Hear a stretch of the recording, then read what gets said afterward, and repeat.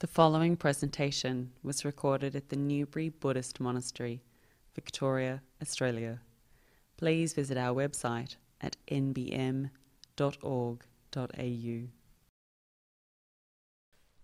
Okay, so let me introduce myself, and my name is Bhante Cunda, and I've been supporting Newbury Buddhist Monastery and VSP for, I lost track already, but roughly 6 years. So this is my 6 years back here again, and we just got in and arrived just in time before lockdown started. So we arrived about just over a week and a half ago. Yes. So I've been originally born in Malaysia, and I moved to Malaysia when I was roughly 12 years old. And I came across Buddhism when I was working up in the mines and got really interested in Buddhist practice and especially meditation. And later on, I ordained in when I was about 33 in Bodhiana Monastery. Been a monk for roughly 12 years. A trainee for 1.5 years, and a novice monk for 2 years, and this will be my 10th reign, beginning of this Vasa. So I should have 10 reigns as a fully ordained monastic. So so people can actually start calling me Ajahn, but I'm pretty easy. If people call me Bhante or Venerable, I'm happy. Yes. But Ajahn is just in the Thai Forest Sangha. Ajahn is usually given to someone that's 10 years in reigns or a teacher. Yeah. But I'm happy if people just call me Bhante. I have to keep things simple. Okay. So after the Dhamma talk, so people are welcome to have any question and answer. So the Dhamma talk would be roughly an hour. So today's topic will be good. If I talk about the Buddhist practice as a Buddhist monk, especially I've survived 10 years practicing as a Buddhist monk. Actually 12 years if I include the 2 years as a novice. So practicing as a Buddhist monastic is a bit of a challenge, and you see, we don't have a lot of monastic in Bodhiana Monastery that make it as an ajahn, because the ratio when I first joined the monastery in Bodhiana, it used to be about 10 to 1. So you see about only one monastic to make it to 10 reigns. But over time, the monastery have grown, and we have proper accommodation, and things have become more relaxed.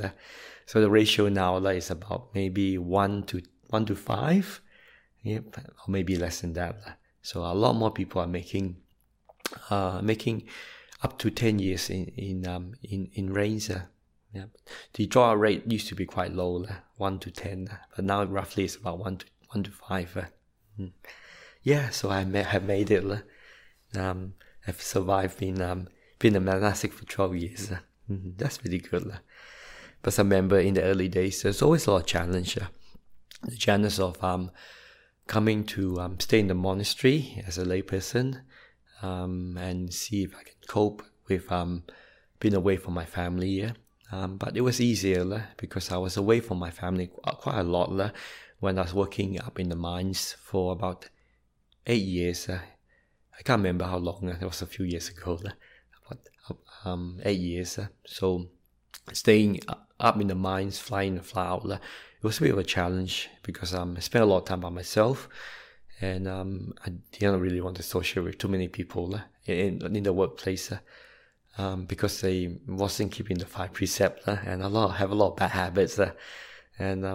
So having a lot of time to practice as a layperson working up the mines was quite a good experience. So I also have that training, understanding, keeping away from friends and also from families. So later on, they asked to ordain at Bodhiana Monastery, and Ajahn accepted me to ordain there. So I was ordained when I was about 33. in Bodhinyana Monastery. I did my training there for 5 years, and before coming to Newbury to support this place. Yep. So so I've been coming back and forward every year since coming here and support the monastery. And also the Buddhist idea of Victoria. So please excuse me, because I got a slight sore throat, and I think because I've been working quite a bit out in the weather here and getting used to the cold weather here. So in the morning, sometimes the temperature can drop down to about 4 degrees, and it rains quite a lot. So most of the monks and the lay guests are staying here. Sometimes we are required to do a lot of work, but sometimes it rains in the morning and afternoon too. So so we do a lot of work outdoor, wearing rain jackets and stuff. But something we cannot manage is just the weather, because we try and get as much things done as possible before the wasa start. And recently we have the storm damage, so a lot of trees fell down the monastery, and quite some of the buildings was damaged, but luckily not a lot of damage. So we did a lot of work outdoor. So I think I managed to got myself a slight cold, but my health is pretty good. I tend to recover very quickly. Anyway, I hope it's not the virus. But I still have taste. I can still smell, so I don't think it's the virus. Okay, so going back to the monastic practice. So the Buddha say, these are the 3 hardest things to do as a monastic.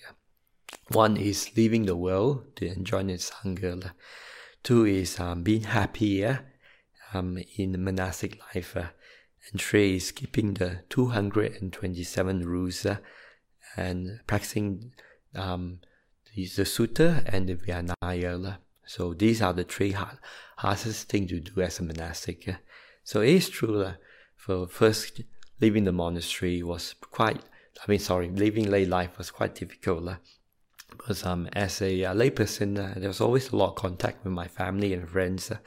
So when I first joined the monastery, that was a bit of adjustment to be made coming to the monastery. So I did my first 2 year and a half training as a white person dressing in white clothes as an anigarika. So it's the phase before you're staying in the monastery full time for a year, dressed in white, doing cooking, driving, and the different work in the monastery. And so you shave your head and just wear white only, and you keep the 8 precepts. And basically not eating, and the 5 precepts, and I'm not wearing perfumes, like things like jewelries and watches. So those are the 8 precepts, and sleeping on a high luxurious bed or chairs, sitting on chairs. So those are the 8 precepts when I was practicing as a trainee in Bodhinyana Monastery. So it's quite difficult when you're practicing it as a lay person in the beginning. I think the hardest time I find was away from my friends and especially with my family, and I stay in the forest quite often, because when we ordain as a novice monk, we stay in the kuti, a small monk's hut, and usually we spend about mostly up to about 20 hours or 18 hours by ourselves in the forest, in a little kuti. And during the wasa, maybe we must spend maybe 1 hour or even half an hour with the community, the sangha. So that's one thing was a bit hard to get used to. But luckily, I did have some good meditation as a layperson, so that did help me a lot. Ordaining as a monastic. So I did tell myself, once my meditation improved as a layperson, I'll go and ordain as a monastic straight away. But I did ask, and my parents say no twice, and I asked again a 3rd time, and they say, look, even if you ask 3 times, the answer is no while they're still alive. So I say, well, in that case, I'll go ahead and ordain as a monastic. I'm not going to wait for my parents to pass away, because who knows, maybe I might pass away before my parents did. So after the third time I went on ordained. So I waited for 10 years and asked, and my parents said no, and I asked again. I say, well, can I ordain after another 10 years? And the answer said no. So I said, okay, I'll go ahead and ordain.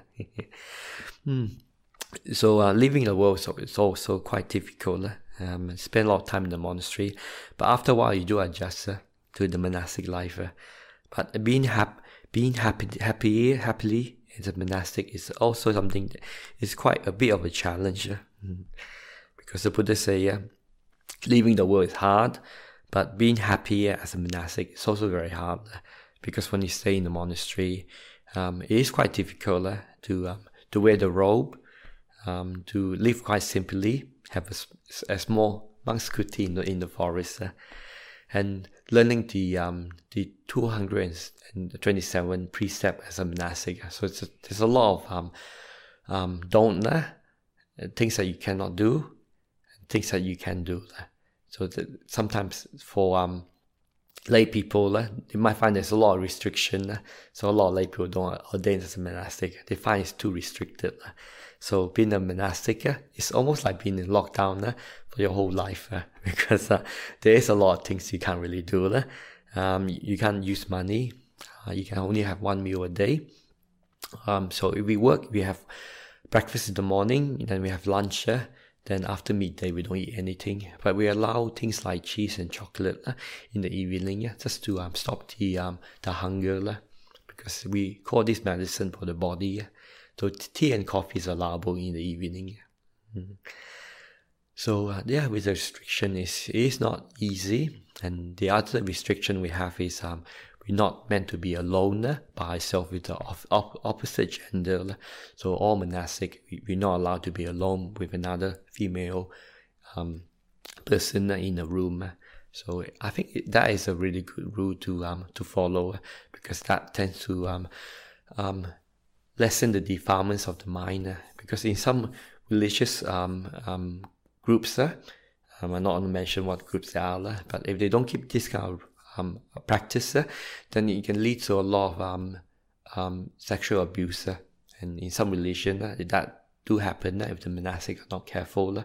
So they tend to lose a lot of faith for the lay people, and then people don't trust the monastic. So I'm really glad that Lord Buddha saw these defilements that will rise in the monastic in the future. So he did make a rule, a part of the training rules, that a monastic should not be alone with another female by themselves. So no one-on-one interaction. So you see the harm and the disappointment in some of the religion in the world. But luckily in Buddhism, we kept that rules 2,500 years since the Buddha passed away. So the 220 rules it leads to the growth and the fate of the lay people, and the ease and the welfare of the monastic, and also it enhances the practice, because once these rules are practiced by the monastic, it leads to a lot the happiness of and the ease of practice, but also the strength of samadhi, and the wisdom will arise in the future. So this practicing rules is quite important. And the third hardest thing the Buddha say for monastic to do is to keep the 27 rules and develop samadhi and the wisdom, and also to understand the Four Noble Truths, and to practice the Eightfold Path. So being a monastic is quite difficult. When you practice, I've been practicing for like 12 years now, being a monastic, and I never find it easier. It always get harder and harder, especially the longer I stay enrolled. But as long as the monastery is kept simple and the monastic have time to practice, especially during the Vasa, because outside the Vasa we do a lot of work in building, in teaching, and basically in doing service to our lay supporters. As I find that I become more and more senior, the monastic are required to do more service the monastery. We required to do more duties, and then time to practice is less. Because as a junior monk, as a novice and a junior monk, we don't really do so much work. But after 5 rains, we are required to do more responsibility. And after 10 rains, we have to do more teaching and support the other branch monastery. But I've been coming here for the first 6 years because there was hardly anyone coming over. And in Bodhiana Monastery, there was a lot of work that was required. So Ajahn Brahm asked the monks to volunteer to come here to practice. To practice also to support this place. So that's one of the requirements as a senior monk now, to just do more service and more practice. And more service and support to the other branch monastery. So practicing this Eightfold Path is very important. Because as a monastic, sila or virtue is very important. So the more we practice the higher virtue. Then samadhi is the higher mind or meditation. Then panya or wisdom is the higher wisdom that lead to peace, bliss, and enlightenment. I remember the early days as a monastic and a layperson. It was quite difficult. Apparently, my first Buddhist teacher wasn't Ajahn Brahm. It was 2 groups of Buddhist nuns. So these 2 groups of Buddhist nuns. One was from Singapore. She was my first Buddhist nun teacher when I was a layperson. So I took the 3 refuges and the 5 precepts from her. So just to let the people know, my first Buddhist teacher wasn't Ajahn Brahm, was a Buddhist nun from Singapore. So I always have a debt of gratitude for the fully ordained bhikkhunis, because they did taught me a lot, and it taught me to have a happy mind and a pure heart. And my first Buddhist teacher was a Maya nun from Singapore. She taught me that you must develop a loving heart and practice loving kindness. But also, I did look on the internet, and Ajahn Brahm was also good at teaching loving kindness meditation. So I came across Ajahn Brahm through the internet and reading books, especially books and also tapes Ajahn Brahm gave. So sorry for my voice. I have a slight sore throat. So my Buddhist teacher, she told me that I'm a good person, but I have to be careful who I hang around. So she told me that I must learn to associate with good people. So that's one thing she taught me is to associate with good people, because that way I learn off their good qualities and their behavior, and it also enhance my sila and also my happiness, because up in the minds of associating with a lot of people that did not keep 5 precepts properly, or drink a lot and just gossip a lot and have a lot of rough speech. So that actually made me quite depressed. But when I became a Buddhist, a lay Buddhist, associating with the Buddhist practitioner and good people, it actually helped me to become a happier person. But after practicing as a layperson for years and ordaining in Bodhiana Monastery with Ajahn Brahm, being a novice monk, I did have a lot difficulty with the Sangha there, because there was a lot of men there, up to about, maybe in the community, up to about 20 men. So when you have so many men together, and they're all struggling on the being a Buddhist monk and practicing in a training monastery, there's always a lot of friction. And it can be quite competitive. So a lot of monks don't make it. So a lot of people do this rope within from the first to 10 years. So I've seen a lot of monastic this rope, and I lost a lot of friends. But these days the monastery is a bit more comfortable. So the dropout rate is less. So being a monastic, it can be very competitive, I noticed, with the Sangha. So I did ask Ajahn Brahm, I say the Sangha is it's not what I expected. And Ajahn Brahm told me that this is a training monastery, so please don't look at other people so much. Just take care of your own practice. And that's true. So I have to learn to look at people less and take care of my own practice. But one time we have a Buddhist conference, and I met my teacher when I was a layperson. She came to one of the conferences. There was both of them. And I told her that, being a monastic in training as a junior monk is very, very difficult because I'm asked to do so many duties, and sometimes the middle monks or junior monks will pick on me and bully me and just get me to do extra duties and get me to wash a lot of bowls and boss me around the place.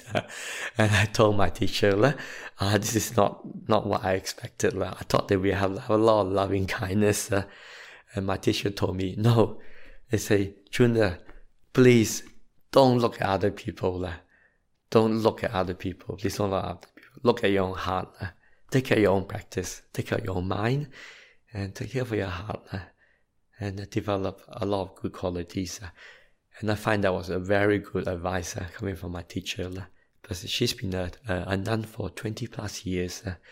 And I've been helping a lot of lay people. And she does give a lot of teaching. So I have a lot of respect for my two first fully ordained Buddhist nuns. So they did really teach me to really take care of my heart and take care of my mind, and to always purify the mind, and always when things go downhill, to really don't look at people too much and look at my own practice. Yep. So they really taught me to develop pure heart and pure mind. So I think that's one reason why my meditation improved quite a lot. Because Ajahn Brahm really taught me meditation. As for my lay teachers, when I was a lay person, these are fully ordained Buddhist nuns. They do a lot of service and they teach a lot of metta and service and kindness. So when I was a lay person, my lay teachers, my Buddhist fully ordained nuns, they taught me to basically just always be aware, practice meditation, practice a lot of loving kindness, and also take care of my heart, watch my heart very carefully, and be very mindful to know that the defilements do not arise from one's heart and mind. Because when we maintain a pure heart, then the 5 precepts is easy to practice.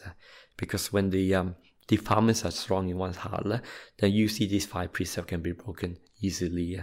So you see the result with the world. Yeah, so these was the 2 really good advice from my Buddhist teacher when I was a layperson, and also when I ordained as a monastic.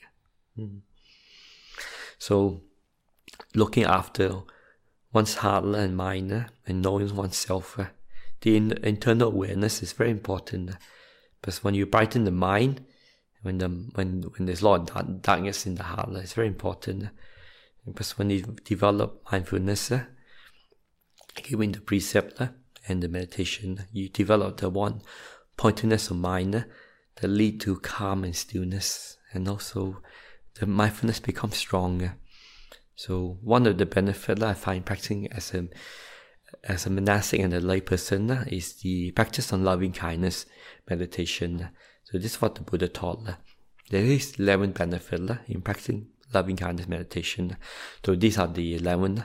1, sleep more comfortably. So when you do loving kindness a lot, you sleep well. And the second benefit is 1, wake up comfortably. So sometimes I find that you do have developed a lot of metta. Your mind becomes calm and peaceful easily. And when you wake up very calm and peaceful. And for some practitioners that have met, they practice a lot of loving kindness. They told me when they sleep, their mind naturally go quite peacefully. Because when they practice loving kindness a lot, through meditation, you get the calm and the peace arise. And the mind becomes very radiant and bright. So instead of having a dark mind, the mind is just brightened up. So these are the radiant mind. So when they told me when they sleep, the mind become radiant, and when they wake up early in the morning, the mind become quite radiant too. So naturally, for someone that practices a lot of loving kindness, the mind can be very radiant. So sometimes they describe to me that when they sleep, the mind becomes so bright.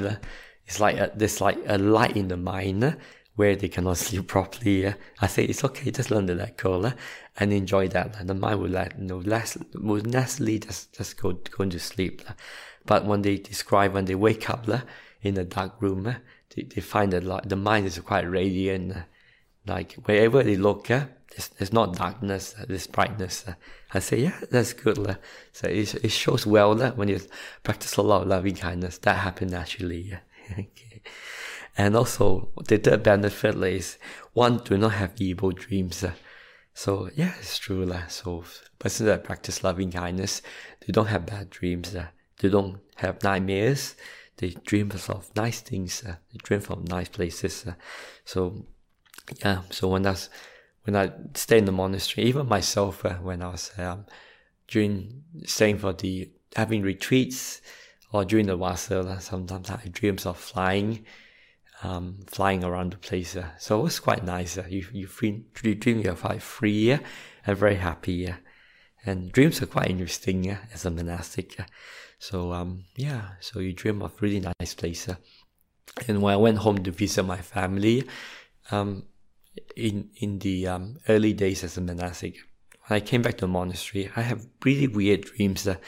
So one time I dreamed that I was walking with my mom, and one time I saw this person standing up in the tall building, and this young person jumped off from the tall building and basically committed suicide. Then I look at the young person that fell down on the building. Basically, it's just it's just almost like a super image. Then I wake up at night. I go, wow, that was a really weird dream. But when I reflected the dream, what the dream taught me was basically going to visit my family. It was nice. So time to time, the monastic do visit our family.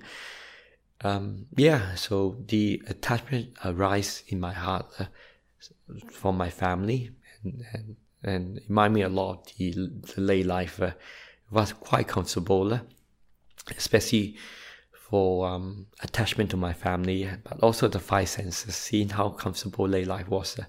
But after that, when going back to the monastery, the first few days, there's a lot of strange dreams that come up, and that was one of the strange dreams.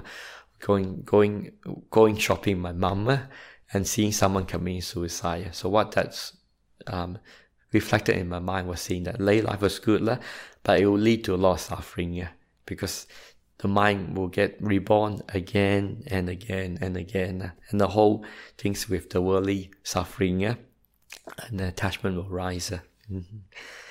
So dreams are quite interesting.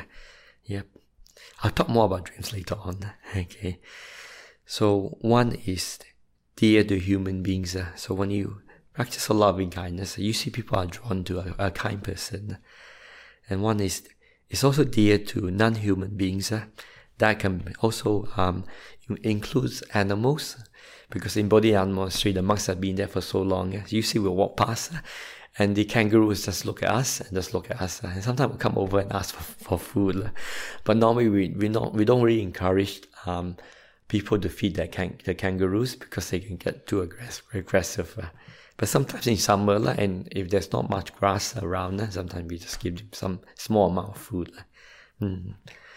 And a person that practices loving kindness meditation, especially monastic, is protected by devas. I don't know, that's true? Yeah, maybe. Yes, I think I stayed in the monastery long enough. There's a lot of interesting things that happen. Yes.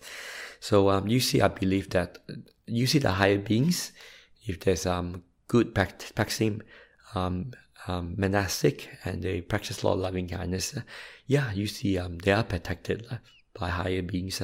Because I believe that in lay life we get a lot of lay supporters, but sometimes when the lay people pass away and they're reborn in the higher planes, they do continue to support the monastic. But sometimes it's quite interesting. Sometimes when something that's needed in the monastery, we will think about it, and sometimes support will just come out from nowhere. But sometimes I find it's quite interesting being a monastic. Sometimes we need something. I was thinking about it quite a lot. Then a week later, someone brought something that we needed in the monastery. Then I was going, that is pretty interesting. I didn't really ask for it, and later on they arise. I go, that's quite interesting. But also we have supporters that stay in the monastery, and they say that sometimes if the meditation is doing well and they're walking around, then they notice a really bright light moving around in the monastery. And they ask me, Bhante, is the monastery haunted? And I go, what do you mean by that? I say, describe to me what you see. They say sometimes they see a really bright light in the monastery, and they look around, then they look back and they disappear. I go, that's quite normal. Because from what I understand from lay people and also monastic, when they stay in the monastery, during the opposite night, the full moon night, or when after a Dhamma talk is given by Ajahn Brown or any of the monks, and sometimes lay people reported to the monastic they seen this really bright light moving around the monastery. So I say this is pretty normal. You see the higher beings who come to the monastery and to listen to the Dhamma talk. So these things do happen, but we rarely talk about it. And also the seventh benefit is one person that's practice loving kindness, fire, poison, sword, will not hurt or touch that person. I don't know about fire, poison, or weapons, but all I know is sometimes if someone enter a very deep meditation, especially jhana meditation in the fourth jhana, if there's a bushfire of a flood, that person actually is protected. And we heard of cases of monks where they been through flooding, and they came out of flooding, and they were fine. Somehow there's a force field around that person. Also a fire, during the Buddhist time, they found this monk that was they thought he was dead, so they put it onto a pile of sticks to cremate the person. And they set the fire up, and the next day they saw this monk walking on Bindabat, so they go, wow. They thought it was a ghost, but it's actually a person that was still alive. So monks can actually be protected in the meditation if there's a fire. But one thing I do know is if you do practice a lot of loving kindness, you see if you get sick, you tend to recover quite rapidly. So one time I went to India, and some of my monks and also lay people got a lot of injection for the vaccine. And when they went to the pilgrimage in India, I think two of the monks that was there was sick for the whole trip. And when they come back, they was even sick for 1 month. And I didn't take any vaccine when I went for the India trip, and I was only sick for 1 day. And normally what I find that if I do get sick, I tend to recover quite rapidly.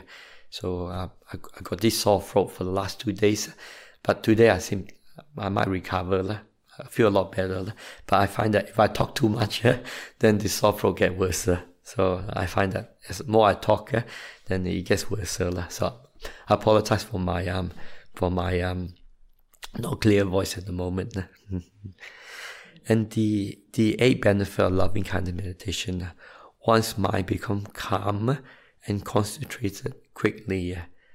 So I don't like to use the word calm. I like to use the word stillness and peace quickly. So that's one benefit I find. Even I practice loving kindness meditation, if I get frustrated or irritated or angry, if I do more metta, then I find the meditation become calm and peaceful quite easily. And from lay people and monastic, I know that I practice a lot of loving kindness. I've seen the result with them. They can get meditation, deep meditation quite easily due to loving kindness. Because loving kindness, you learn to develop that emotion of peace, joy, happiness, and also letting go. Because when we calm, when we're happy, we bring out those emotion of peace and happiness. Just like what the Metta Sutta is chanted. We let things go. We let things go easily, because we know that as a lay person in lay life, it is quite difficult, even with the lockdown and people are losing their job. And they do have a lot of fear and anxiety. But same in the monastery, when you have new people training up as monastic, they are still learning. And when you have a lot of men together, you can become quite competitive. But so I noticed in the mines was quite competitive. Then when I went to join the monastery, I feel like the same thing was happening too. It can be quite competitive and aggressive. So when that happened, we must learn to develop a lot of forgiveness and develop loving kindness. And also one of the benefits of loving kindness, it also enhances the meditation. The mind becomes calm and peaceful quite easily. But also the ninth benefit is the person's face becomes quite serene and quite relaxed. So one time I noticed a person that's always angry, their face can become very fierce. But people that practice a lot of loving kindness, lay people and monastic, their face become quite serene. And things like wrinkles and like wrinkles around the eyes become less. So one thing I noticed, if I practice a lot of loving kindness, I have less wrinkle and my face becomes smoother. And the 10th benefit of loving kindness meditation, when a person passes away or dies, he does not die with fear or worry. That is quite true too, because being a monastic, we do go to a lot of people that are dying in hospital or in very old age. And some are old supporters that are dying, or in hospital. I notice when I go and visit them, they tend to be quite relaxed and quite at ease and quite happy. And they know that getting old in their 80s or 90s and with sickness, they tend not to be too concerned or too worried. And most of the cases when we come and visit old supporters, they tend to be very happy to see a monastic. And they realize that getting older and getting sick and dying is just a aging process. And they realize through Dhamma practice, as they get older and this body fall apart, it's just nature. And we will die and we will get reborn again and again. So taking care of the mind and the welfare of the mind is very important. That's why we, as a Buddhist practitioner, we put a lot of effort to develop the higher mind and purify the mind. That lead to a deep meditation. And we know this body will fall apart. We have to let go of this body sooner or later. So through the deep meditation, we let go of these 5 senses and we drop this body as much as possible. Because as we get older, there will be more pain and more sickness in this body. So if we can learn to let this body go early, please do so. Let it go. Don't carry this body around because it is quite a big burden as we get older. And as I know that I get this sore throat, and if I go into meditation, I can actually drop it and manage to heal and recover. Then if I don't drop the body, then I find that the irritation will get worse.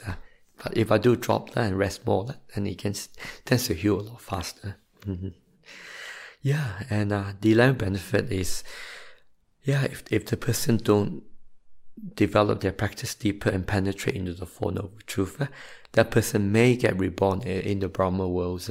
So these are the 11 benefits of loving kindness meditation.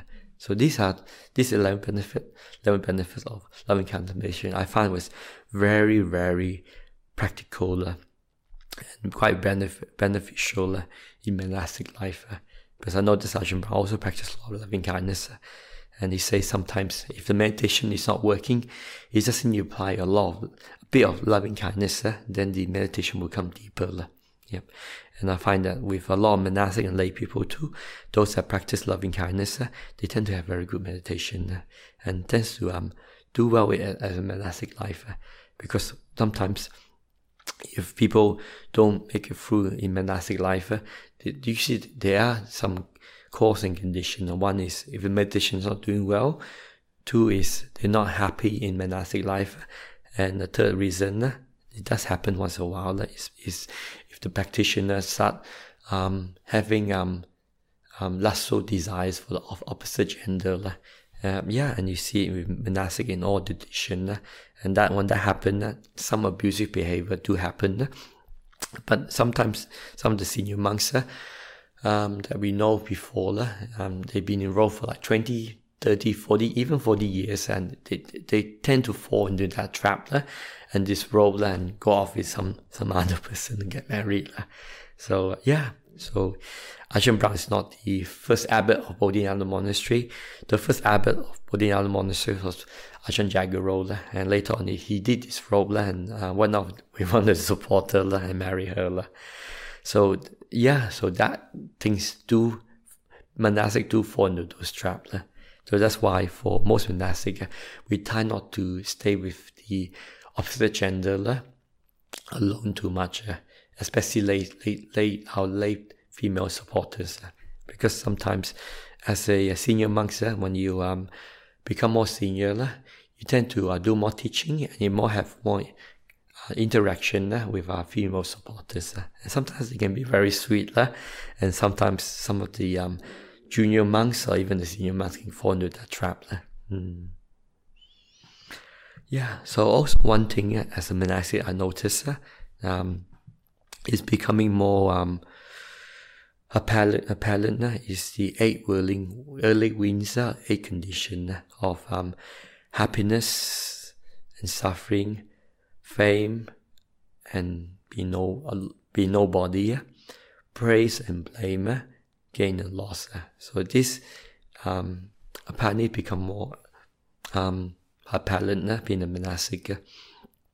These 8 wings do blow a lay person or monastic around, and if we're not careful, we can fall into this 8 willing condition. It's quite interesting, but the simile is quite. The Buddha did give a simile of the 8 willing wings. It's like a tree. If the tree is not grounded in practice, in sila, in samadhi and wisdom, these 8 willing wings will blow a person around and topple that person. Because in the last less than a month ago, we did have very strong wind in Victoria, and a lot of the trees did collapse in Victoria, in the state forest. So when I came back to the monastery, I went walk around, and I noticed a lot of the really big trees have basically toppled over and collapsed in the monastery. But until I noticed a lot of the smaller trees have collapsed compared to the really large trees. The really large trees, some of the branches have broken off and fell down. And in the central area, lucky some fell down but did not damage the buildings. And luckily it happened at night, so there's no one walking around the monastery when the trees and the branches came off. So the simile what the Buddha say was, if we're not grounded deeply in our practice in sila and samadhi, then this 8 willing condition will blow the person down quite easily. So when this condition grows, we must really deepen develop our higher virtue, our samadhi, mindfulness and stillness of mind, and our sila, our panya, wisdom. We know these 8 willing conditions always come and blow us around. So happiness, we all like happiness. And sometimes when things happen, when it's good, well, we enjoy it. We know it won't last. This too will pass. And when suffering arises, lockdown happens. We lose support. A lot of supporters will come. Our donation drop. Then we go into debt, or we can't pay our bills.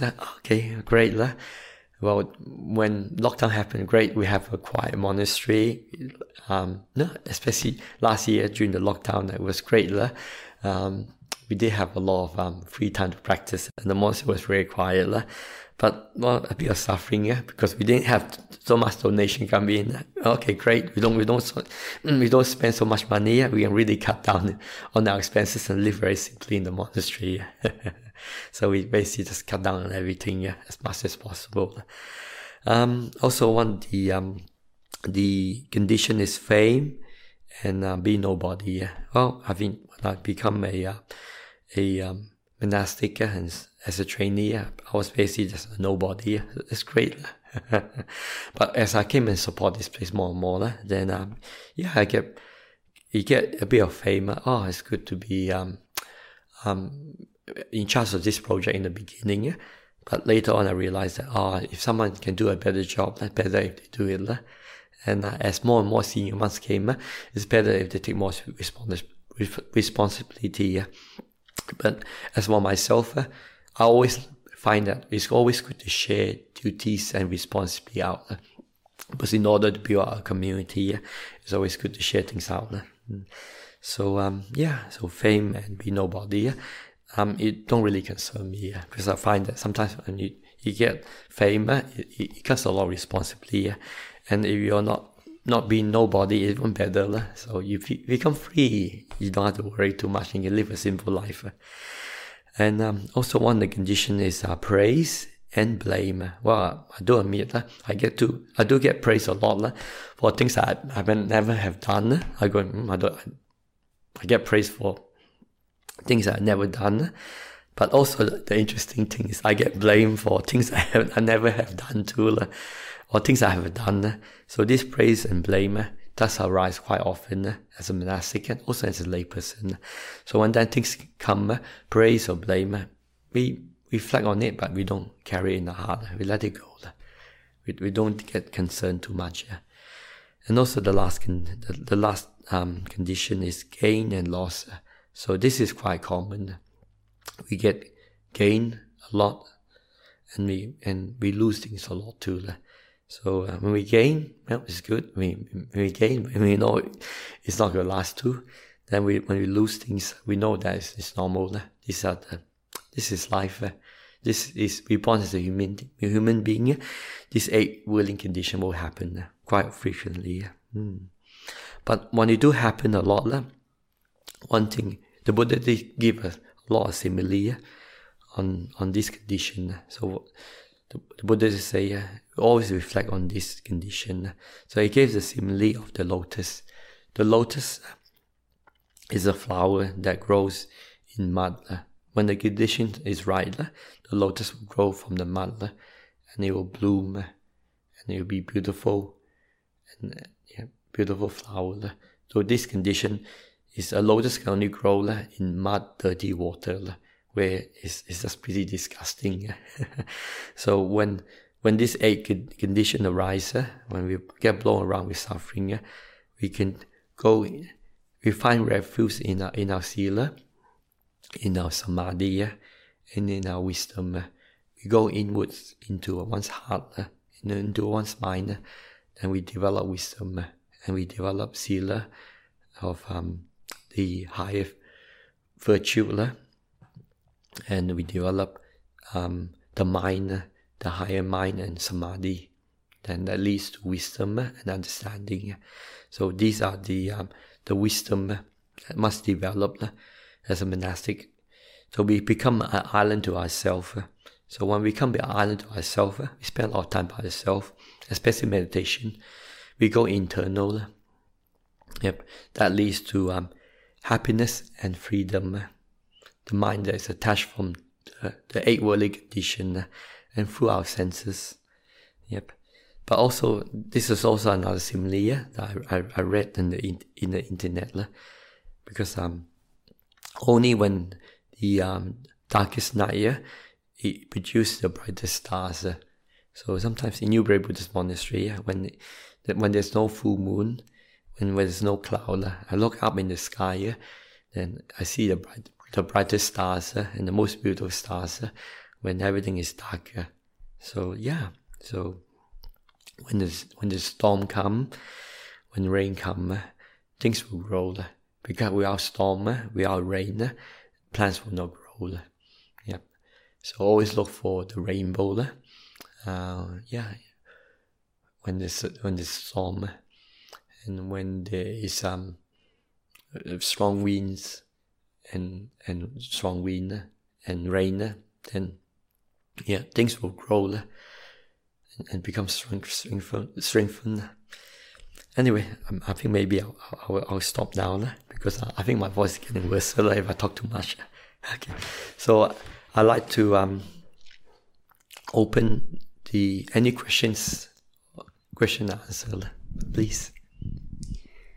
Thank you, Bhante, for the wonderful talk. We have received 7 questions so far. So would you like to select or answer them, or would you prefer? Okay, I think we will just go by one by one and see how much time we have. Sure, thank you very much. The first question: how does one use fear as a practice, such as having the fear of seizures? Seizures. Okay, seizures. Okay, seizures. I haven't looked into seizures too much, but sometimes it is a genetic condition, and some people are born with this genetic condition. So one of our senior monks, his mom's got a seizure. Time to time it will happen, and when she goes out shopping and stuff, her husband will always be very close by her, and she'll sometimes wear a helmet. So when she have a seizure, epilepsy seizure, her husband will basically support her, and make sure that she won't fall down and smack her head on the table or on the floor or on the cupboard. Yep. So so one of our senior monks, his dad just passed away last year, so he can't make it to join us at Newbury Monastery. So now at the moment he's taking care of his mum. So he did went and stay with his mum for like a few months, taking care of things and getting things sorted out, getting the will sorted out. So I think the most important thing he can do is just being kind to his mum. But for Buddhist practitioner, we find that what we recommend to our supporters, just be kind. Be kind to the sickness. Make peace with the sickness. Because when we make peace with the sickness, regardless if it's a seizure, a sickness, or a cancer, then things do improve a bit. Because one thing we find that the meditation class next to the hospital in Perth, those patients that come in to do the meditation class, if they do the class, they tend to cope well with the sickness, and if they do pass away, they pass away quite peacefully. But in many cases, those who have the sickness or the cancer, they do learn to live with it. In many cases, we have people that have cancer, they're not meant to be alive, and they actually manage to live a few more years longer, and some actually live still alive. So we do know of a lay supporter. There's a good supporter of Dhamma Monastery. He was diagnosed with cancer all over the body, and he was not meant to live long. But that was since 10 years ago, and he's still alive. So if we make peace with the sickness, make peace with ourselves, then we can learn to cope with the condition. Yeah, because when we make peace with everything, our body becomes quite strong. I hope that's a good answer. Thank you, Bhante. The next question: can you reflect a bit on the Namo Tassa and explain it? Thank you from Florida. Okay, Namo Tassa. Okay, so I can read it in English. So what it means in Namo Tassa 3 times is homage to the Blessed One, the worldly one, the right one, or the fully enlightened one. So basically, we reflect on paying respect to the Lord Buddha, because he's practiced well and fully enlightened, and one is worthy of respect, honor, and I can't remember another word. Of respect and support. Yeah. There is, because my Pali is not that good, but I mean Ajahn Brahmali did explain about it. Maybe you can ask Bhante Sunyo next time he give a talk, because he's a Pali expert, and he does study the suttas quite in detail. So it might give more meaning to it. Yeah.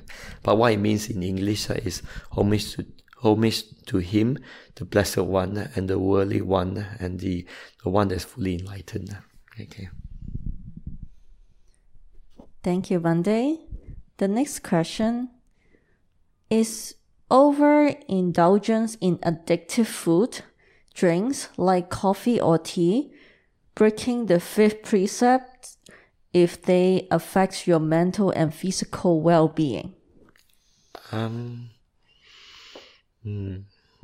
think with food is fine because with food, you should see how much food we get in Bodhinyana Monastery. During the weekend, we get up to about maybe 100 dishes, and some of the food is incredible. I told my mom I haven't eaten so well before as a layperson compared to as a monastic. I mean, some of the food we have in Bodhinyana Monastery is incredible. Even in lockdown, we have delivery service, and the food is still really incredible. Like we get different dishes from all over the world. All different dishes from people, different style of dishes from all over the world that people cook. Japanese, Thai, Sri Lankan, Western, Italian, And sometimes we get steaks, sometimes we get lobsters. Sometimes we get durians. I like durians, so sometimes it's nice to have it. We get fast food, we get burgers, and the monks really eat well. And I mean, as a layperson, I really enjoy food. As a monastic, I really enjoy food too. And a lot of the senior monks also enjoy food. And it's fine. It never really affected my meditation. If I overeat, then I find that if I might get a bit too sleepy in the afternoon to calm the mind down. So if you do enjoy food, it's fine. For monastic, it's not a big problem because we have maybe one meal a day. I normally eat one meal a day, but if work, I have breakfast. So I need the extra energy. So I find it's not a problem enjoying food.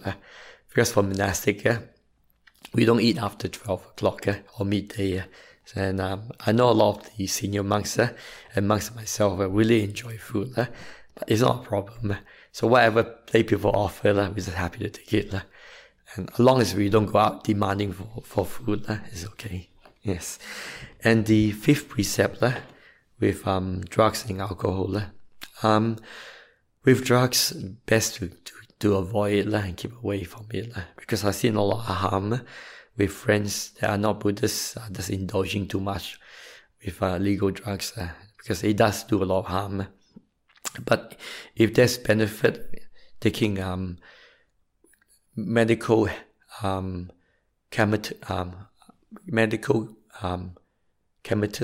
drugs like chemists, what they call description marijuana drugs, so that is fine. Because that's basically described for people that have cancer or very sick. Because there is a lot of benefit for people that take medical described chemicals. Because sometimes when people are in a lot of pain, so they need to get marijuana, or what they call, the slang word is ganja, that's described by the doctors. And that is fine, because sometimes when you take those things like that, that's described by the doctors, there's a lot of benefit from it. So anything you do that with medicine-wise, that should be fine. And that should be up to the doctors and the individual to seek for advice from the doctors. For the monastic, we don't recommend it. People taking drugs, except for if it's a medicine described from the doctor. Yep. So that's the Buddha's point of view on the fifth precept. In terms of alcohol, best not to take it, because when you take a little bit of alcohol, it can always lead to more and more. And when you look at a lot of problems in the world, fights, arguments, an accident, it always sometimes, most of it leads to just drinking too much. Thank you, Bhante. The next question.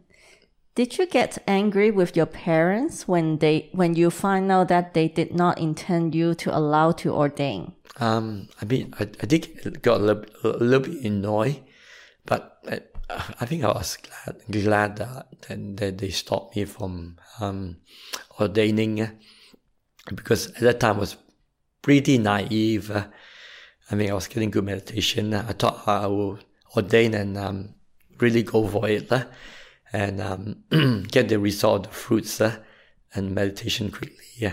But now I realize ordaining as a monastic, that was really stupid thinking. Because as a layperson, I really struggled 5 years trying to get result in my meditation practice. Because I practice, to cut the story short, I started reading too much books and asking too much questions from too many monks. The more I ask, the harder I try, the more doubts that arise in my practice, and the more I really suffer. Into the point I got a headache. Instead of doing samadhi, I was trying to gain something in my practice, in my meditation practice. It's only after 5 years I decided to basically let it go and I give up practicing meditation. And I basically just relax and let go. Then I find the meditation start to do very well, and I was getting good meditation after 5 years as a layperson. I go, this is really good. So I say, okay, I'll wait for 5 years and then ask my parents if I can ordain. So that was good learning experience. Because when you're young, you're always very eager to ordain and practice. But luckily my parents say no, so I continue to practice as a layperson. But sometimes I find that a lot of monks are ordained quite young, in robe. They haven't experienced a lot in life. And sometimes the sad thing is a lot of them ordained disrobe quite early in life, like within 5 or 10 years. So having a bit more life experience as after 10 years, it did help me a lot, become more mature and a bit more relaxed. And also I'm able to basically help to pay off my parents' debt and pay off the house. Thank you. Thank you. The next question. I'm new to this teaching and would like your view on, if a person constantly argues with everything you say, how do you stop feeling so hurt? Can living, practicing, demonstrating kindness be perceived by some as weakness? And why? It's always good. This is always a hard thing. Even myself, I find it very difficult as a layperson at work. But basically, once I become a supervisor, then it was easier. I was in charge of the workshop. But also, I do have to argue with the customers too. So sometimes I tell the customer, look, I only try my best. But if they don't like the work or the service or the bill, please feel free to go somewhere else. But sometimes it's funny. Sometimes they go somewhere else and they come back later and say that I do revive a good service when I was working as a mechanic and also running my business as a layperson. So being a Buddhist practitioner, you tend to be very trustful with work. So we try not to boast too much with work and say we try our best. So I was I wasn't the best mechanic. I did things quite fairly and with respect and kindness to our customers, and because of that, we earn a lot of trust from our customers. But as a monastic, when I ordained, in the Sangha, especially living with 20 to 30 men, it can be quite competitive. So when you have that many men in the Sangha, monks and lay people, monks and lay people, we can rubbing against one another. So it's really great for the practice. So sometimes a lot of the Sangha members, especially the young one, they have a lot of testosterone, and they have to vent it out in work or in argument's sake. So as a practicing monk now, sometimes for me, I just, if they want to work hard, go for it. If they want to take a lot of project, go for it. If they want to always win an argument, okay, that's their business. I just keep quiet and just walk away. Because what I find that there's always a lot of nice Buddhist practitioner, lay or monastic. You see, I always remember what my teacher told me, associate with the wise and the good. So I always choose to hang around with good, kind Buddhist monks that have good practice. So that can be with Ajahn Brahm and my other Buddhist friends. And those that want to, very, very competitive, they always argue a lot. Basically, I just keep away from them. If they want to win, they win. Because even if you're ordained, people are still human beings. Yes. So it's a hard one. I do have difficulty, but these days I just learn to let go and let people be. And just live a peaceful life. Okay, thank you. The next question, how do you become kind even though you don't feel kind? Okay. Okay. If you do it, please do it for yourself. Yep. That's why Ajahn Chah once said, you should look at other people 5% of the time. You look at yourself 95% of your time.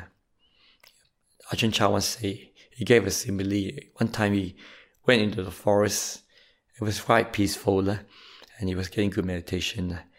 Then when he went out from the forest and went for Bhante, went to the city, he heard a lot of noise. And the lay people was just basically making lay noise and playing loud music and stuff. And he got really annoyed and upset of the noise. Then he reflected on the noise and said, is the noise disturbing him? He said, no, he's disturbing the noise. So he says, in his mind, he reflected not to disturb the noise. So basically, not to allow the noise to disturb your heart and your mind. So even if we feel angry, or upset, or irritated, sometimes we just have to go into peace and calmness. Like for myself, if there's too many arguments with lay people or monastic, then sometimes the metta might not work. One day in the monastery is funny. 4 monastic argue, start picking on me for no reason. One monk said that, if you come over, don't just be nice to me and give me drinks and stuff. Just leave me alone. I go, okay, no worries. I just walk away from that person. Then another monk came up to me and said, so you changed the type of your talk. You didn't like my talk. I say, I just decided to change the talk because I feel like the talk is the type of the talk is not proper, and as I decided to change the title of the talk better. So that monastics are arguing with me. Then I got another phone call from another monastic saying another brass monastery. Then he would start arguing about all the problem that's happening in the monastery. And the tractor was broken down, and I did excuse my language, a shit job on the tractor. I was going, oh man, this monastic, he drives so roughly, with the monastery vehicle. When things break down, he come and blame me for the problem of the vehicle. Jeez. Yep. Yeah. So it's quite difficult. Yep. Sometimes on that day, I think 4 different monks start picking on me and arguing with me. And sometimes if I carry it in my heart, then it is a bit hard to have a peaceful state of mind. Sometimes the best thing we do is we just practice letting go meditation. if we can't practice loving kindness, we practice letting go meditation. We let things go, and we make peace with ourselves. Okay. Thank you. Thank you. And the last question. This person says, Dear Bhante, nice to see you in NBM. Thank you. Can you please explain a bit how to drop the body during meditation? Thank you. Okay. The dropping body is quite important. It's also something I practiced in the beginning. That's why when you listen to my guided meditation, I do not go straight into the breath straight away. I always do a body scanning first. So when you do a body scanning, you learn to relax the part of your body. You start from your head, we relax your head, we make peace with it. Then we start with our upper body, our arms, our tummy, to our legs, then back all the way up again. So when we do a body scanning, we learn to relax his body. Then we learn to make peace with the pain, with the ache of the body. Then we let it go. And then once the body becomes very relaxed, then we go to our breath meditation. So when we go to breath meditation, as the body becomes relaxed and calm, then as the mind becomes more calm and peaceful, then as our thoughts become less, then as the mind becomes more calm and relaxed, then the body becomes more relaxed and more calm. And once that happens, in some cases, when the body is not moving, then the body will slowly fade away and disappear. So when the mind becomes very relaxed and peaceful, then sometimes you notice, hey, where's the body? I can't feel the body. I can't feel my back. I can't feel my leg. I can't feel my arms. It's like the body disappear and went to sleep. It's only when you bring your awareness to the part of your body, then you feel the body sensation arise. But if you relax and calm the mind, then it will disappear. So that's how you learn to let go of the body. Yes. That's all the questions. Okay, thank you. If there's no more questions, I did during the Dhamma talk. I did say I'll go back to the dreaming state as a monastic. The dreaming state is quite interesting. As a monastic, the more you practice meditation, what will happen is meditation will become a natural part. It becomes automatic. Then mindfulness will also become natural as samadhi deepens. So it becomes a almost automatic process. Meditation, mindfulness, and letting go. And when that happens, meditation will slowly go into the dream state. So I have met a lot of monks and lay people that told me that when they did a lot of meditation and when the meditation was doing well, they have very interesting dreams too. So things like flying is quite normal, but also they start dreaming about meditation. So Ajahn Brahm always say that sometimes when he give a Dhamma talk, he start dreaming about meditation and in his dream too. So that's also quite interesting. Yep. And sometimes even myself, when I was doing a lot of meditation, I start dreaming about meditation too. So I was like dreaming that I was meditating in my dreams. So that was quite interesting. It's very nice meditation too. But also, one of the monks in the monastery that I know, they were saying that when he was dreaming that he was in his dream he was up in the mountain, walking up to the mountain somewhere maybe in Asia. He was walking up to a monastery up the mountain, and he went up to a Dhamma hall, and he went to the Dhamma hall and he saw a Buddha statue, Buddha Rupa, like something like this, and he saw the Buddha statue or Buddha Rupa. There was a ray of light coming from it, bright light, bright white and blue light. Was going, wow, the Buddha Rupa is just got a ray of light coming out from it. Then he noticed from within his neck that he was wearing an amulet of a Buddha Rupa, and there's bright, pure, bright, white, radiant light coming from the Buddha Rupa. The amulet is wearing his neck. So he picked up the amulet and look at this white, radiant, bright light. So more he looked at it, he was drawn into the bright, pure white light.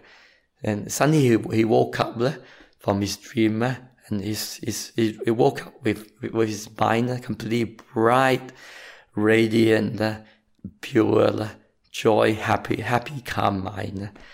And that was basically the meditation went from meditation. Even when he was dreaming, of radiant, bright light. So he woke up with a lot of happiness, peace, and calm. So just one thing I heard from one of the monastic in Bodhisattva monastery. So we do have rules on that monastic, so we don't mention. We just mention what he experienced. So if you do practice a lot of loving kindness, and you see the result will happen, the meditation will naturally becomes a natural part of dreaming state, and that normally happens. When you do on a 2 weeks meditation, silent retreat, or during the Vasa. So when I came here, I was hoping, there might be a lockdown, so I can go for a quarantine. But we just arrived before lockdown happened, so we didn't want to quarantine. Okay, thank you. Thank you for attending this Dhamma talk. So tomorrow, Monday night at 7:30, Bhante Sunyola will be conducting the guided meditation. Okay, so thank you for attending this Dhamma class. And Bhante Cunda, would you like to talk about the Ajahn Brahm's 70th birthday? Okay. So it's, the details is online. So I haven't looked through the detail yet because I was preparing to come through here. So Ajahn Brahm will be celebrating his birthday, 70th birthday party in Janago Retreat Center. So there will be, I think there will be a documentary on Ajahn Brahm's life. And also Ajahn Brahm is raising funds for the Newberry Buddhist Monastery project up in the monastery. So Ajahn Brahm, hopefully he can raise funds. So people raise funds for his birthday party, and to build a retreat center here, basically for the benefit and happiness for the monks, for the nuns, especially for the lay people, because the lay people don't have a place, especially in Victoria. So if we do manage to get a retreat center built, then the fourfold community will be fully established. So the monks will have their own place where they can stay and practice, basically with their own group. And it will be very nice for the nuns to have their own place where only the nuns to stay and practice. And all the lay people will have their own lay center where they can stay and practice in their own group. Because the setup in Bodhisattva monastery is nice. We have the monks monastery, then Dhammasara have the nuns monastery, and the lay people have their own retreat center where they can stay and manage and practice. So the monks and nuns will come over to the lay center on this build, have the alms rounds, then go back to their own monastery to eat and also to practice and have a quiet time. Because when that happens, it will enhance the precept, the meditation and the wisdom of all monastic. Because when you have monastic monks and nuns and lay people mixing together, it tends not to it's not the best support for the sangha. But you have monks, nuns and lay people have their own place.